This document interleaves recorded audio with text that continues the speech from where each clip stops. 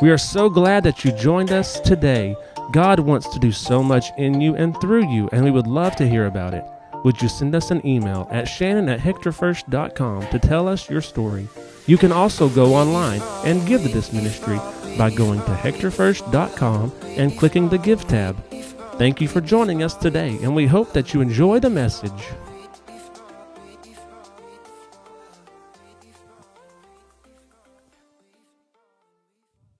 Thank you, Pastor Shannon. Man, what a privilege it is to be here and just to be kind of back a little bit of the feeling of home. Did spend 10 years in the River Valley on staff at Russellville First Assembly. It was a great time for us. We did, like Pastor Shannon did, like he said, just a little bit of it all, and then spent a little time as lead pastor. We still live in Sheridan, still attending the church that we pastored. God's grace was just really, really cool to allow us to transition and to stay there. And it's a really cool story. I'd love to share it with you sometime. But God's just been so faithful. And if it's okay with you, I just want to share.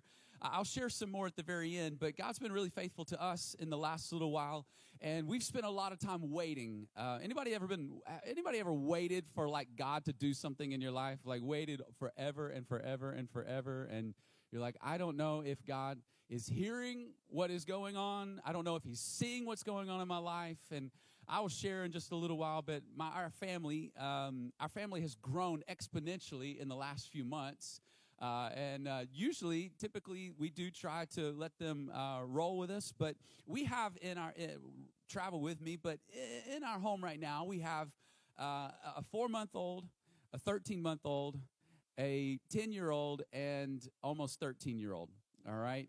And until about 4 months ago, all we had was the 10-year-old and the almost 13-year-old. Our home has been open for adoption for the last 3 years. We started this process in 2017 in doing all of our work and our paperwork and our training. And in 2018, our home was opened, and we went 3 years without anything happening. Like no phone calls, no nothing, just absolutely nothing, just a whole lot of waiting, if you want to call it that.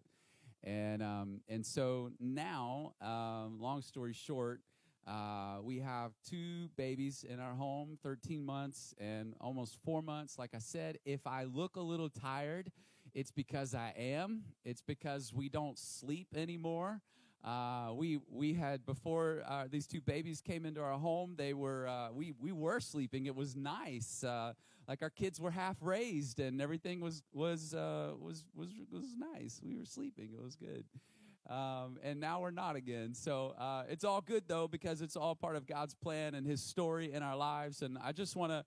I don't know why I'm saying that right now. I just want to share with you, if you're waiting on something or you've been waiting, God is faithful. Just hang on just a little bit longer. Just we'll just leave it at that, all right? Because I need to get into this word. I want to say thank you so much, Pastor Shannon, Miss Susan, for allowing me to be here. I don't take this opportunity lightly. I was a pastor. The very first time that I had a guest speaker, I had white-knuckled the back of the pew. I was holding on to it so tight. My blood pressure was through the roof. I was so nervous to let go of the pulpit for the first time, and eventually kind of relaxed, and but I do understand as a pastor what it's like to sit instead of being up here, so I do appreciate it. Mackenzie, one of the finest youth pastors in all of creation. You guys are blessed. Anybody who comes from the Bland family, I believe, is just a blessing from God. So I'm super thankful for that family, and also for Katie Jo. Known Katie forever, feels like. So cool to see her using her gift in this place. I'm just super excited to see that. So very cool to be here. I want to share a story. It actually happened at Russellville First Assembly while I was on staff there, and we had this big 35-passenger bus there, and I don't know, it just seemed like everything that could go wrong with one of those buses goes wrong. I think you guys have people mover. Probably the next time you get it out, it'll probably fall apart. That's just the way it works. And so for whatever reason, I was the one that was. I've happened to come across these random jobs while working at the church, and so that day I was actually working on the radio and the whole like TV multimedia system in our bus that we had there, and I had the whole dash taken apart.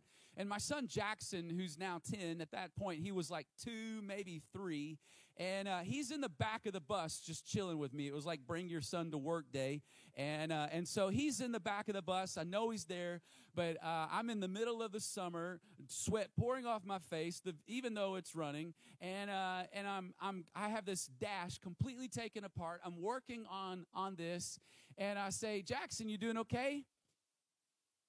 Crickets.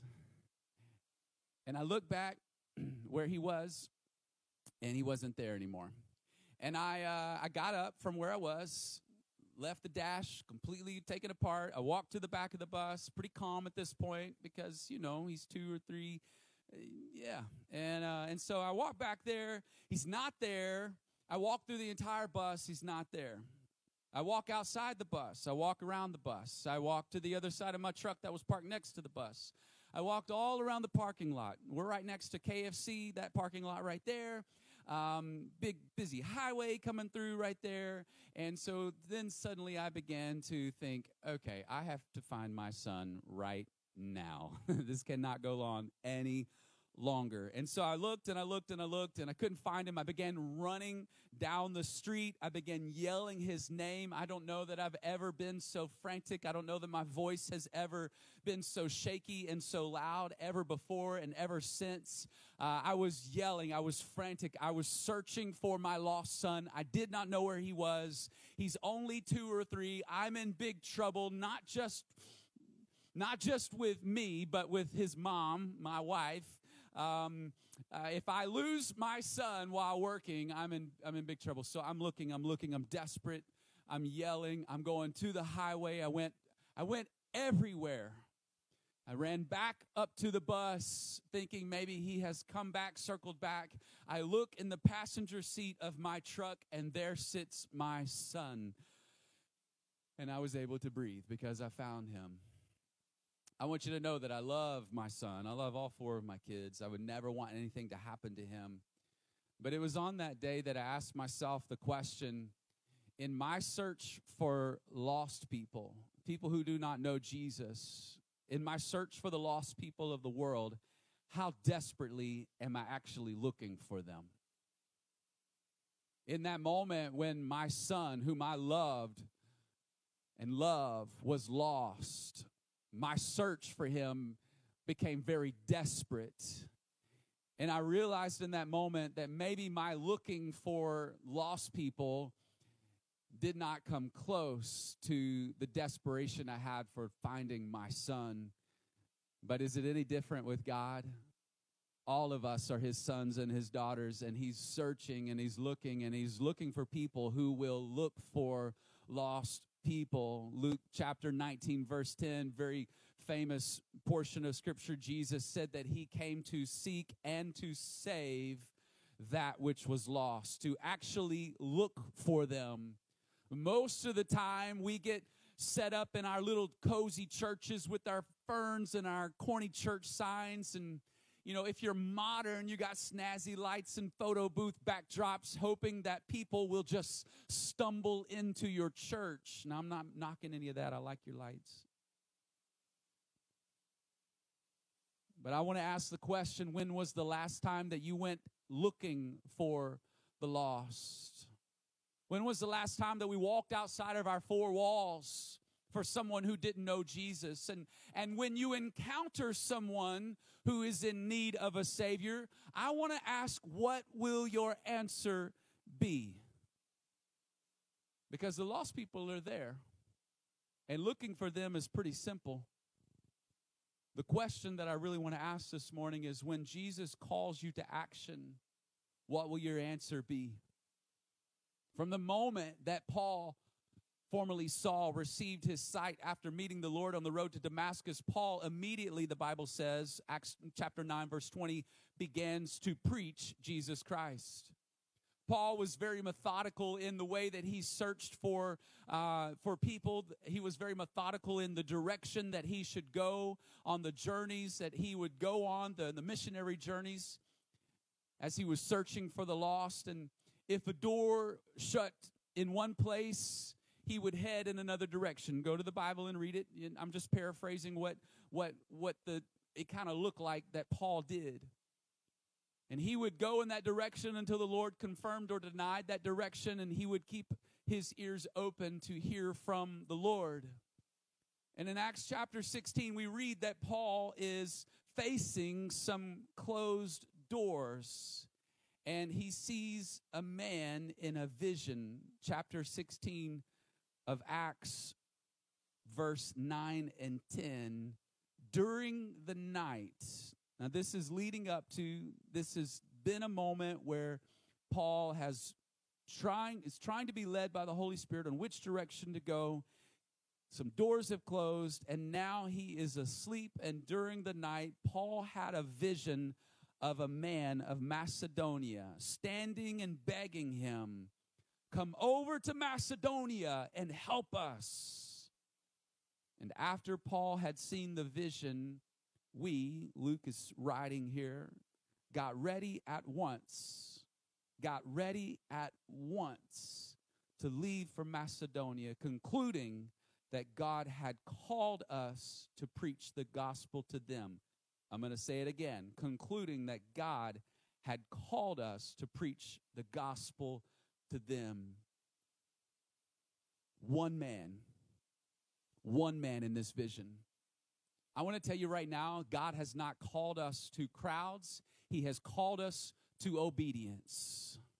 I know that some of you, probably all of you, would love to see this church building filled.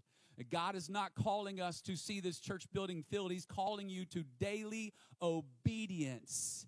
And the byproduct of that just might be that this church and every church in the River Valley be filled.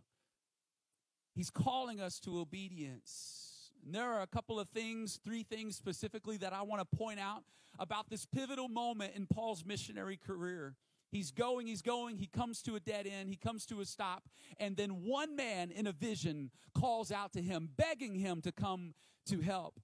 The first thing that I see in this story is that there was a cause.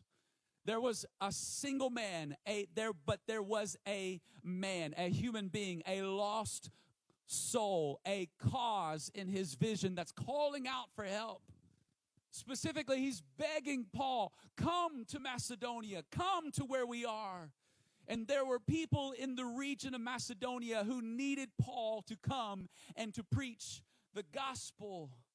And in our world today, there are people that are coming up with all kinds of causes to fight for. I'm going to make fun for just a second. Now, if you're on this list, I just apologize. I did not mean to personally offend you. But I can tell you, you can't check out at Walmart or a gas station, Walgreens. You can't go anywhere without being hit up to donate some spare change or round up to the nearest dollar or give $1 for some stuff. And I'm not saying all that's bad. I want the Cancer Association to find a cure for cancer. I want the Heart Association to continue doing research. But there are some things that my money is just not going to go to. Here's a couple of things I actually found. There's some GoFundMe accounts that were actually set up for people looking for money. This is one of them. I booked the wrong plane ticket. Will you help me get some money to fix this problem? Seriously. This is another one. A person actually set up a GoFundMe account. That's an online processing for people to ask for money. This person asked for money so that they could go through yoga teacher training. This person set up a GoFundMe account for $25,000 to train for and compete in the Ladies Pro Golf Association. This is my favorite one.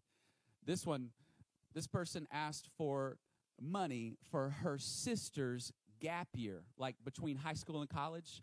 They wanted money to be able to live off of for the year between high school and college. Another one set up. they decided to stay in New York City after their vacation was over, and they were asking people for more money.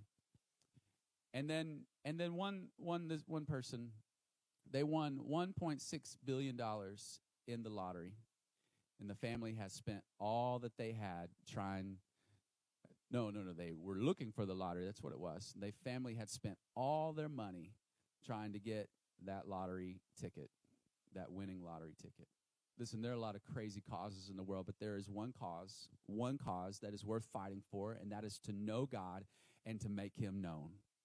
Listen, the family unit is in trouble. I don't know if you know this or not, but only 52% of kids last night said goodnight to both of their parents.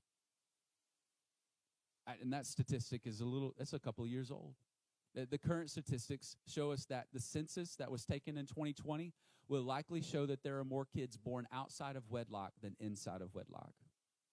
Every single day, kids under the age of 5 die in Africa and across the world just because they don't have access to clean drinking water. They're sick from waterborne illnesses, dying every single day. As a matter of fact, in the time that we're here, probably about 100 kids will die just because they don't have access to clean drinking water. There are some causes in the world. In India and other parts of the world, brothels pop up each day, prostituting young girls who've been kidnapped or tricked and trafficked into sex slavery.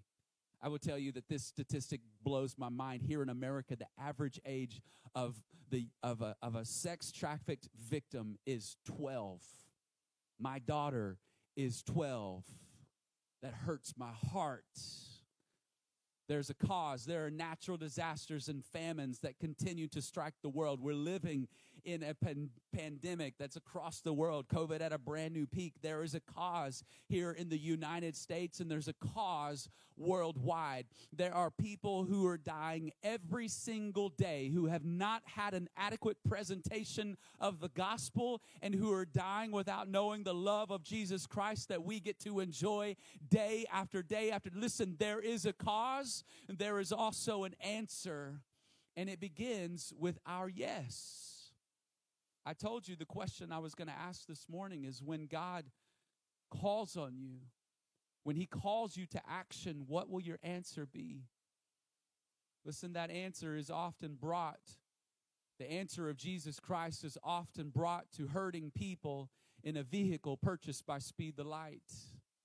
I just throw this in real quick. I think that's why I'm supposed to be here this morning, talking to you this morning about missions, about Speed the Light, and about specifically the way that Speed the Light helps spread the gospel throughout the world. Oftentimes, the answer of Jesus Christ is brought to hurting people in a vehicle purchased by Speed the Light, a cup of water from a well that is dug in villages across eastern Africa. Just this past year, a 5-ton truck that Arkansas Speed the Light purchased for missionaries in Nicaragua. They brought 30 days worth of food and supplies to hurricane victims. Now, it's one thing to be walking around dealing with COVID, and then a hurricane hits your country and everything is turned upside down.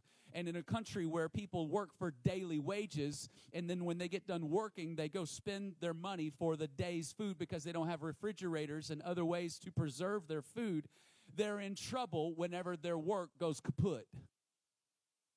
And that's what happened in Nicaragua. We were able to partner with missionaries there, give them a 5-ton truck that took the supplies sitting in a warehouse, but had no way to get where they needed to go. 30 days worth of food and supplies went to the hurting people who literally would have died in flooded areas. If it wasn't from the flood and from not having any food, it would be because of COVID. One of the two would take them.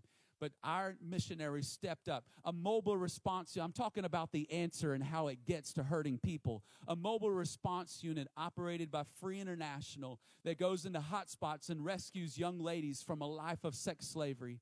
I just want to tell you a real cool story that just happened last week. I was at General Council in Orlando, Florida, and we purchased, Arkansas Speed the Light purchased a mobile response unit that Free International uses in order to go into what they call hotspots and do what do they call it? The big search. They go into hot spots. Every Super Bowl, they go into the city that the Super Bowl is at, and they look for missing and exploited children. And this is what happened in Orlando, Florida just last week. It's so awesome. I was walking through the exhibit hall at General Council. I see this truck that I was a part of purchasing, that you were a part of purchasing. I see this truck, and then I find out at the end of the week that they were going into a hot spot, and they were working with local law enforcement, and there were 26 minors in the area who were lost. There were 26 minors who maybe nobody was looking for, who maybe law enforcement had lost their leads on. And the people with Free International, who have clearance all the way up to the Attorney General, they went into that area and they found 9 of the 26 children who were lost. And it happened on a vehicle purchased by Speed the Light. Now, I'll tell you, it gets really sweet because they were looking for this one extra young lady as well, and they had some leads that took them to some places, but they ran out of time. They turned that over to the local law enforcement, and after they left at the end of last weekend, after they left from Orlando, local law enforcement found a 10th person, a 10th young lady, younger than my daughter, who had been lost. And it happened because Arkansas Speed the Light was willing to invest in a missionary and in the equipment that they needed to go into cities like Orlando and find children. I'm talking about looking for the lost. I'm talking about bringing them back. There is a cause. There may be some ridiculous causes looking for your money in this world. I can tell you of one cause for sure that you will always get your money back on. You will always be blessed on, and that is when you give to missions. That's when you give toward the heart of God. Am I in an Assemblies of God church that was founded on the idea that we could become the greatest missions movement ever? Am I talking to you? If you've tuned out because you think this is just another mission service, I want to talk to you after service. I want to tell you lovingly and kindly, if you don't believe in this thing called reaching the lost, you are in the wrong place on a Sunday morning. All right, I'll move on. Sorry, Pastor Shannon. Look, there was a cause. In this story, there was a call. There was a man begging Paul to come. I can tell you today without a shadow of a doubt that there are people in all the regions of the world that are going to be hungry today. And without any hope of tomorrow, they will cry themselves to sleep, saying these words, God, somebody, please help me. Children in East Africa just begging somebody, please come help me. You have neighbors. Students, there are students in your public schools that are daily crying out for someone to notice them, to pay attention to them, to help them. But this is what happens. Sometimes we get so wrapped up in our own lives. We're moving at the pace of lightning that we overlook those that are around us. We've become immune to the sound of people calling out for help. We're not paying attention to the warning signs of the people who are depressed, to the warning signs of those who are lonely and those that are hurting. And when we do see someone, we think to ourselves often, well, somebody else will help them. That's somebody else's problem. Don't they have family? Don't they have friends? Don't they have a pastor that can help them? Don't they have somebody? That is often our answer. Tell me the truth. Shame the devil. God this morning is saying, no, you help them. There's not a better you in this world. There's not another you in the situations and the opportunities that you have. There's not another you in your school or in your workplace or in your family. You have been called to do what you can do. And I've been called, God is saying, I've called you to transform this world. Listen, this is your opportunity to give God your yes. I've alluded to it a couple of times. I'll say it a couple more times. This is your opportunity this morning to lay down your preferences and your pride and your selfish ambitions and to tell the God of the universe that you're willing to be used however he pleases. I laugh at the disciples often. You know, these guys, they ended up changing the world, but I don't know. I mean, other than the Holy Spirit, I don't know how they got there, you know? I just read through the Gospels. I just laugh at them sometimes. In the story of the feeding of the 5,000, follow with me if you will there. They come to Jesus. Jesus has been speaking to them. They come to Jesus and they're like, Jesus, the crowd won't go away. And they're hungry because they've been listening to you preach for a very long time. And the disciples tell Jesus, you need to tell them that they need to go into the countryside because they're listening to you. They need to go to other places, and they need to get some food. They need to get something to eat. In other words, the disciples are saying, this is somebody else's problem. And Jesus says, you give them something to eat. That's when I just laugh. I just, way to go, Jesus. Savage Jesus is going after them. You go tell them something. You go give them something to eat. He's like, I called you 12 to make a difference in this world. And the same is true today. God is still working through his creation to reach his creation. He's still calling people, imperfect people, might I add, like you and like me. He's still calling people like us to change the world if we'll only listen to his voice and be courageous to say yes. If we'll only be courageous to obey it. I want to tell you about Pastor Moshe. He was called to be a pastor while living in Tanzania, Eastern Africa. He felt the call to go to Mafia Island. I don't know if you've ever heard of Mafia Island, but Mafia Island was once a prison. It's just right off the coast of Tanzania. It's where the Tanzanian government would send anyone basically who rebelled, anybody who was in trouble, anybody who they didn't like, basically, they just sent them to Mafia Island. A small little island just off the coast of Tanzania. It's an extremely dark place, 97% Muslim. Pastor Moshe felt the call. I'm talking about the call this morning. Pastor Moshe was scared to death when he arrived on the island, but he knew that one thing was certain: God had called him to be there to pastor. This is where Speed the Light kicks in. I love this. After several years of being there, seeing minimal results just because of the darkness of the area. How much time do I got? I'm all right. Let me just share this.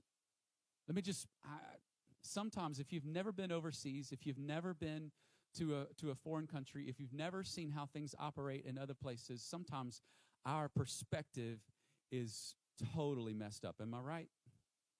We Americans sometimes don't get it. Let me just explain what happens in Mafia Island whenever you become a Christian. In this area, because of the darkness of Islam, the darkness of witchcraft that's taking place, if you give your heart to Jesus, this is what you have to do. You have to go to the center of the town, stand up in front of everybody, and proclaim that Jesus is Lord. Do you know what happens when you stand in front of the darkness of the enemy, people who do not like Christians?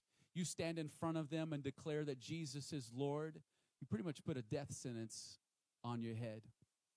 This is the area that I'm talking about. This is the difficulty that Pastor Moshe was dealing with.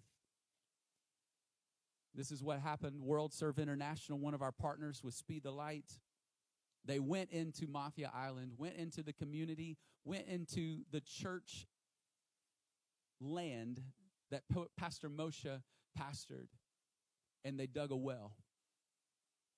I'm not just talking about any well. I'm talking about a real full-scale, solar-powered, big reservoir going down to the deep parts of the earth, getting the real water, putting a filter on it, and not just one of these you got to pump. No, I'm talking about one of them fancy ones, like where you turn the knob and the water comes on.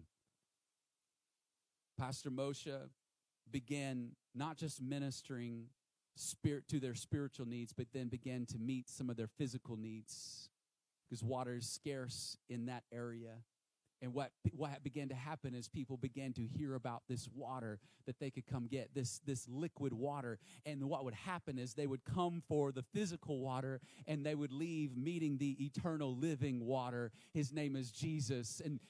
And what happened is Pastor Moshe tells about how God just began to transform the area and his church, because now people were okay with giving glory to God and calling on the name of Jesus and saying that he was Savior and Lord, because their physical needs were met and now their spiritual needs were met as they met a Savior. I'm talking about the opportunity to change the world if we will just listen for the call. Thirdly and finally, I'm wrapping it up. There was this commitment.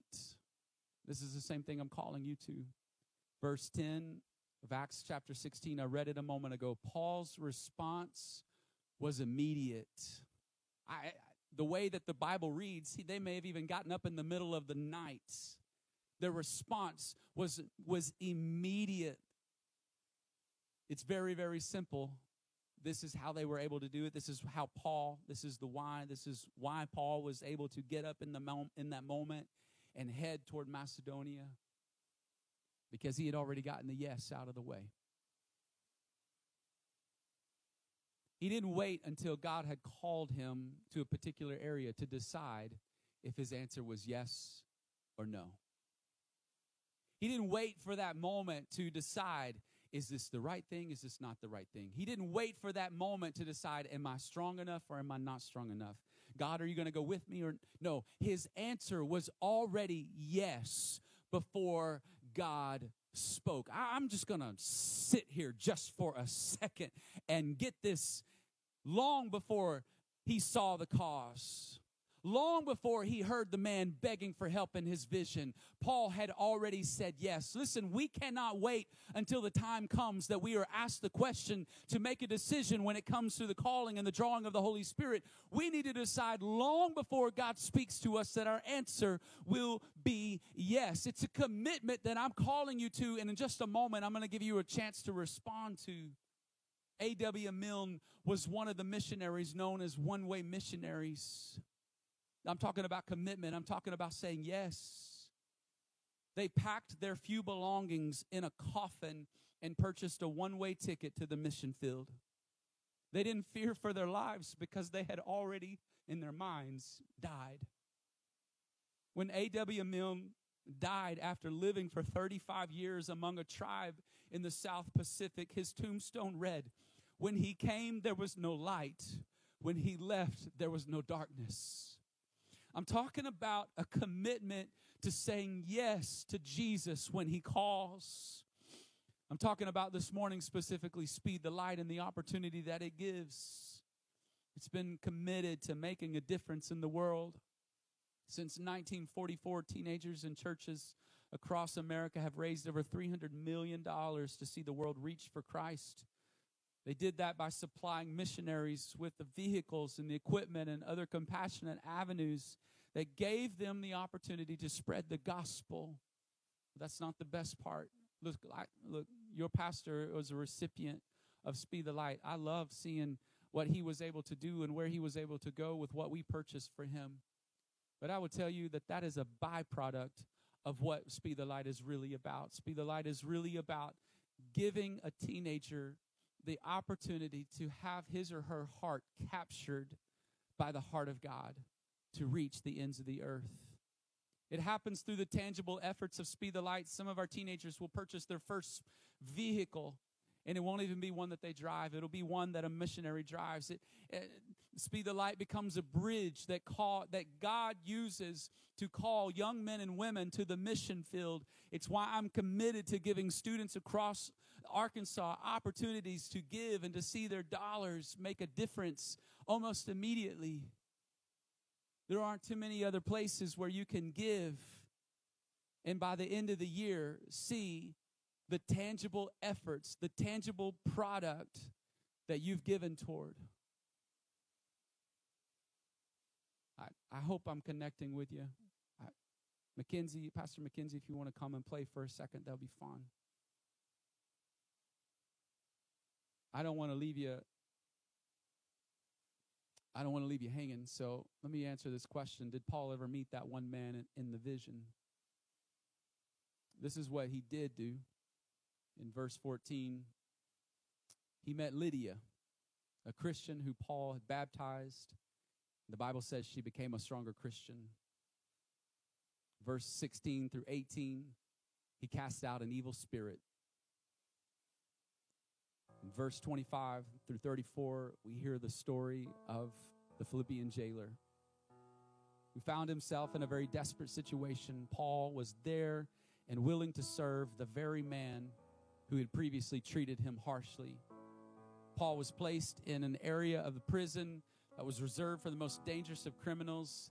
And when he had the opportunity to escape, he didn't. Instead, he led the Philippian jailer to the Lord, and his whole house was saved. I believe that Paul did exactly what he was supposed to do, and it all happened because his answer was yes when God called. His answer was yes. Now, if you have time for just one personal story, I want to share. And then I'm going to give you an opportunity to do what I did several years ago. Several years ago, I was challenged with this same idea to get the yes out of the way. It became something, a little bit of a mantra for me and my wife, Lindsay, that if God spoke to us, if God opened a door, if God made the way, our answer was going to be yes. As we felt like we were transitioning, or felt like we were about to transition from Russellville, we had a couple of opportunities to go to what you might call a sweet setup for a pastor. Might even say is a good situation, a good place, a healthy church. But we didn't feel God calling us to those places. And then that call came from Sheridan First Assembly, a church who had struggled for the last several years. Once running over 200, once having money in the bank, was now under 40 people who were just struggling to make it happen. But that's where God called us to. And because we had already made the commitment to God to get the yes out of the way, even though it didn't look all that fun, our salary would be cut in half. We'd be living in a nasty parsonage. Our family would have to move. Our answer was yes. And so when God called, we said yes. We didn't hesitate. And we went and we saw God do some amazing things in that church. We've continued to live by that yes. A year later, Brother Moore, our superintendent at that time, came to us and said, "We feel like you are our next district youth director." And I said, "That's funny. I have a church music degree from a Bible college that doesn't exist. I've been a part-time youth pastor for only 4 years of my 12 years in ministry, and you want me to be the youth director?" Our answer was yes. Just a few months ago, our latest, it's definitely not our final, but our latest test from God, if our answer would be yes, came when we got the call from an adoption specialist from our caseworker with DHS, asking us if we'd be interested in an 8-month-old baby girl. Now, I will tell you, I thought I was done raising babies. I thought I was done. In our mind, we were going to get a sibling group that were close to our son's age. That's what's been on our heart since we knew adoption was what God had called us to when Lindsay and I were teenagers. Another story for another day. But for the last 16 years, 17, almost 18 years, that adoption has been on our heart. It's always been a sibling group, just a little younger than our youngest son. Keep the birth order the same and adopt and call it good. But it's always been a sibling group. That's always been the plan from the very beginning. And in March, we got this phone call. It was the very first phone call in 3 years of having our home open with Arkansas DHS. The only phone call that we received that went like this: "We have an 8-month-old baby girl available. We would like to know, would you like to adopt her?" We said yes. We didn't have a choice. This is the door that God had opened. Did it look like what we planned on? Absolutely not. Did I feel like changing more diapers? Probably not. But we said yes because we felt like the Lord was in it. We felt like God had opened this door. It was the only door that God had opened. So we said yes. And just a few days later, we got to meet this beautiful young girl. So sweet, so special. We brought her into our home on April 9th. And she began to live with us. It was just awesome. She still, though she was perfect for our family, in the back of our minds we're thinking, God, this really isn't what we thought would take place. But we said yes because this is what you called us to do, so we're saying yes. We got the yes out of the way a long time ago, so we're saying yes. We got her on April 9th, and on April 19th, we got a text from our caseworker. Hey, just want you to know, your baby girl's birth mom just gave birth to another boy, to another baby. And he was born 10 weeks early. He's in the NICU. But I want you to know you're probably going to get a phone call. And he's probably going to be offered to you because he's born into the same situation as his older sister.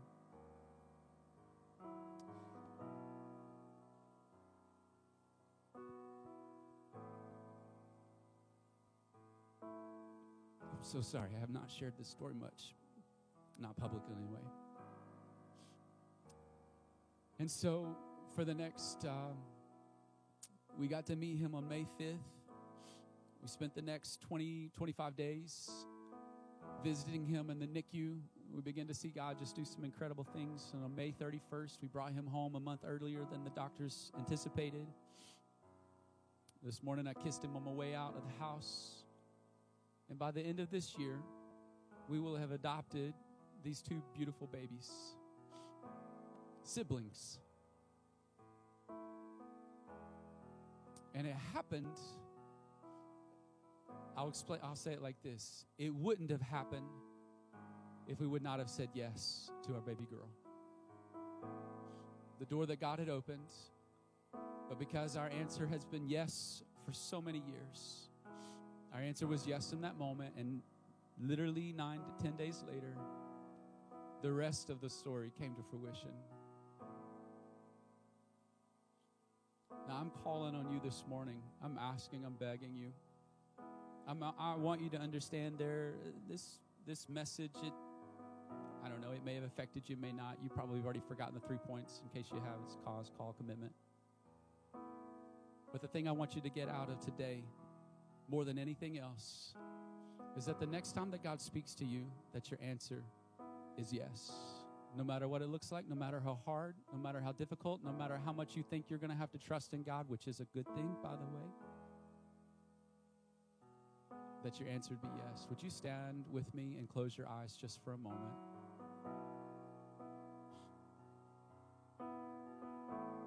Holy Spirit,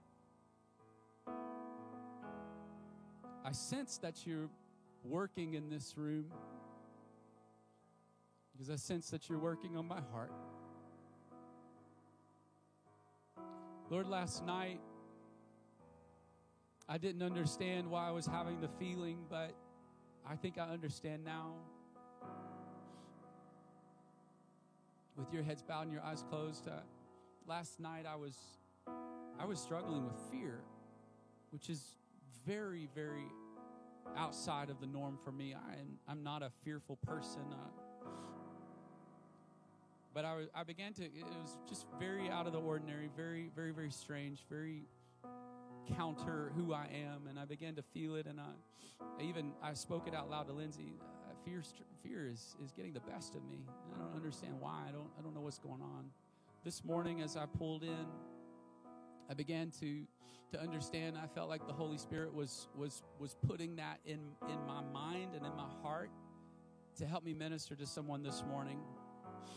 And so before I ask this major question, and I'll tell you what the question is before I ask it, I'm asking you to commit to get the yes out of the way. That's a very simple response today, but it is very profound, because if you say it and you make that commitment to me and to God, I'm expecting you to keep it.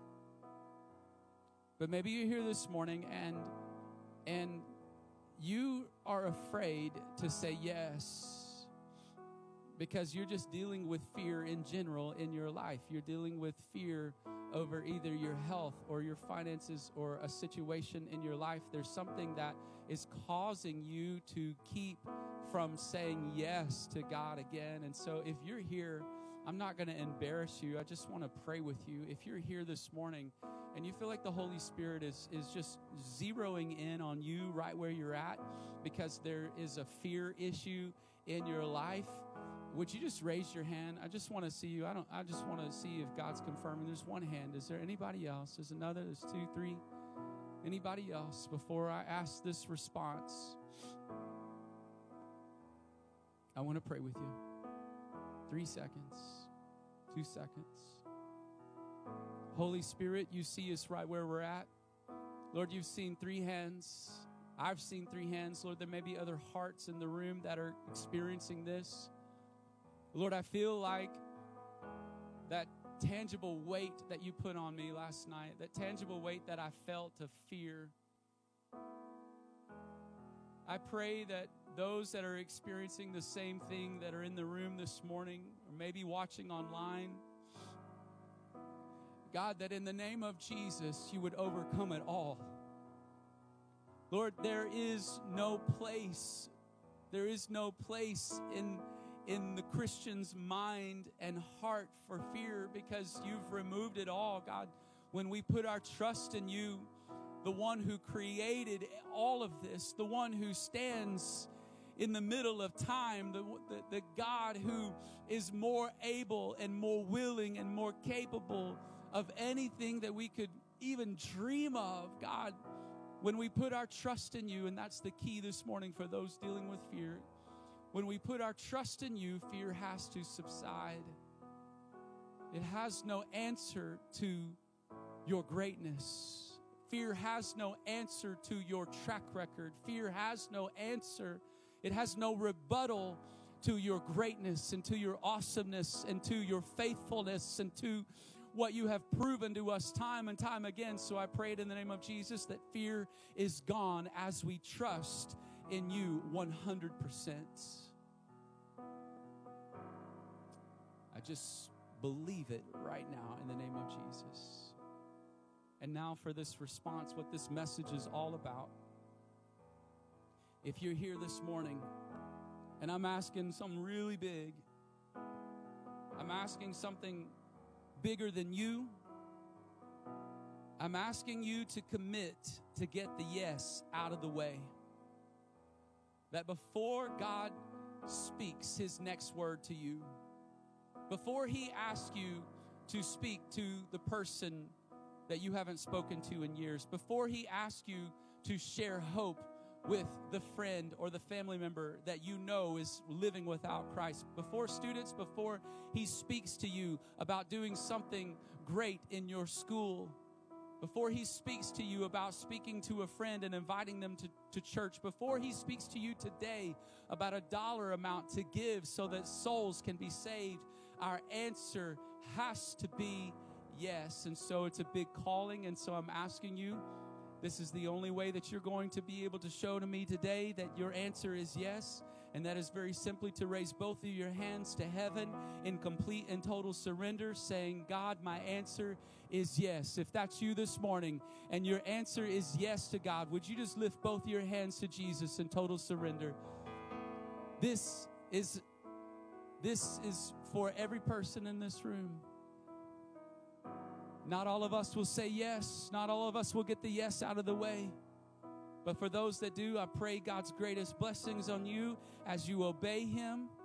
So God, I pray with right now for those who have lifted their hands, those who have said yes to you, those who before you speak to them the next time, those who are making this commitment in this moment to say yes, no matter the call, Lord, whether it is to walk across the street or to get on a plane and go to another country to share your gospel, our answer is yes. Lord, the next time you speak to us about giving sacrificially, our answer is yes. The next time that you call us to just speak a kind word to a stranger, our answer is yes. The next time you ask us to pay for the groceries in front of us, our answer is yes. God, before you ask us to forgive those who have wronged us, our answer is yes, Lord. Before the next time that you call us to do something that in our eyes seems impossible or we're incapable of accomplishing it on our own, our answer is yes. Our answer is yes, God. Help us today. Give us the strength and the courage to get our yes out of the way. And Lord, like so many have before, I pray that when that moment comes and you call on us and you ask us and our answer becomes yes, Lord, that you will bless the obedience in our heart. In Jesus' name.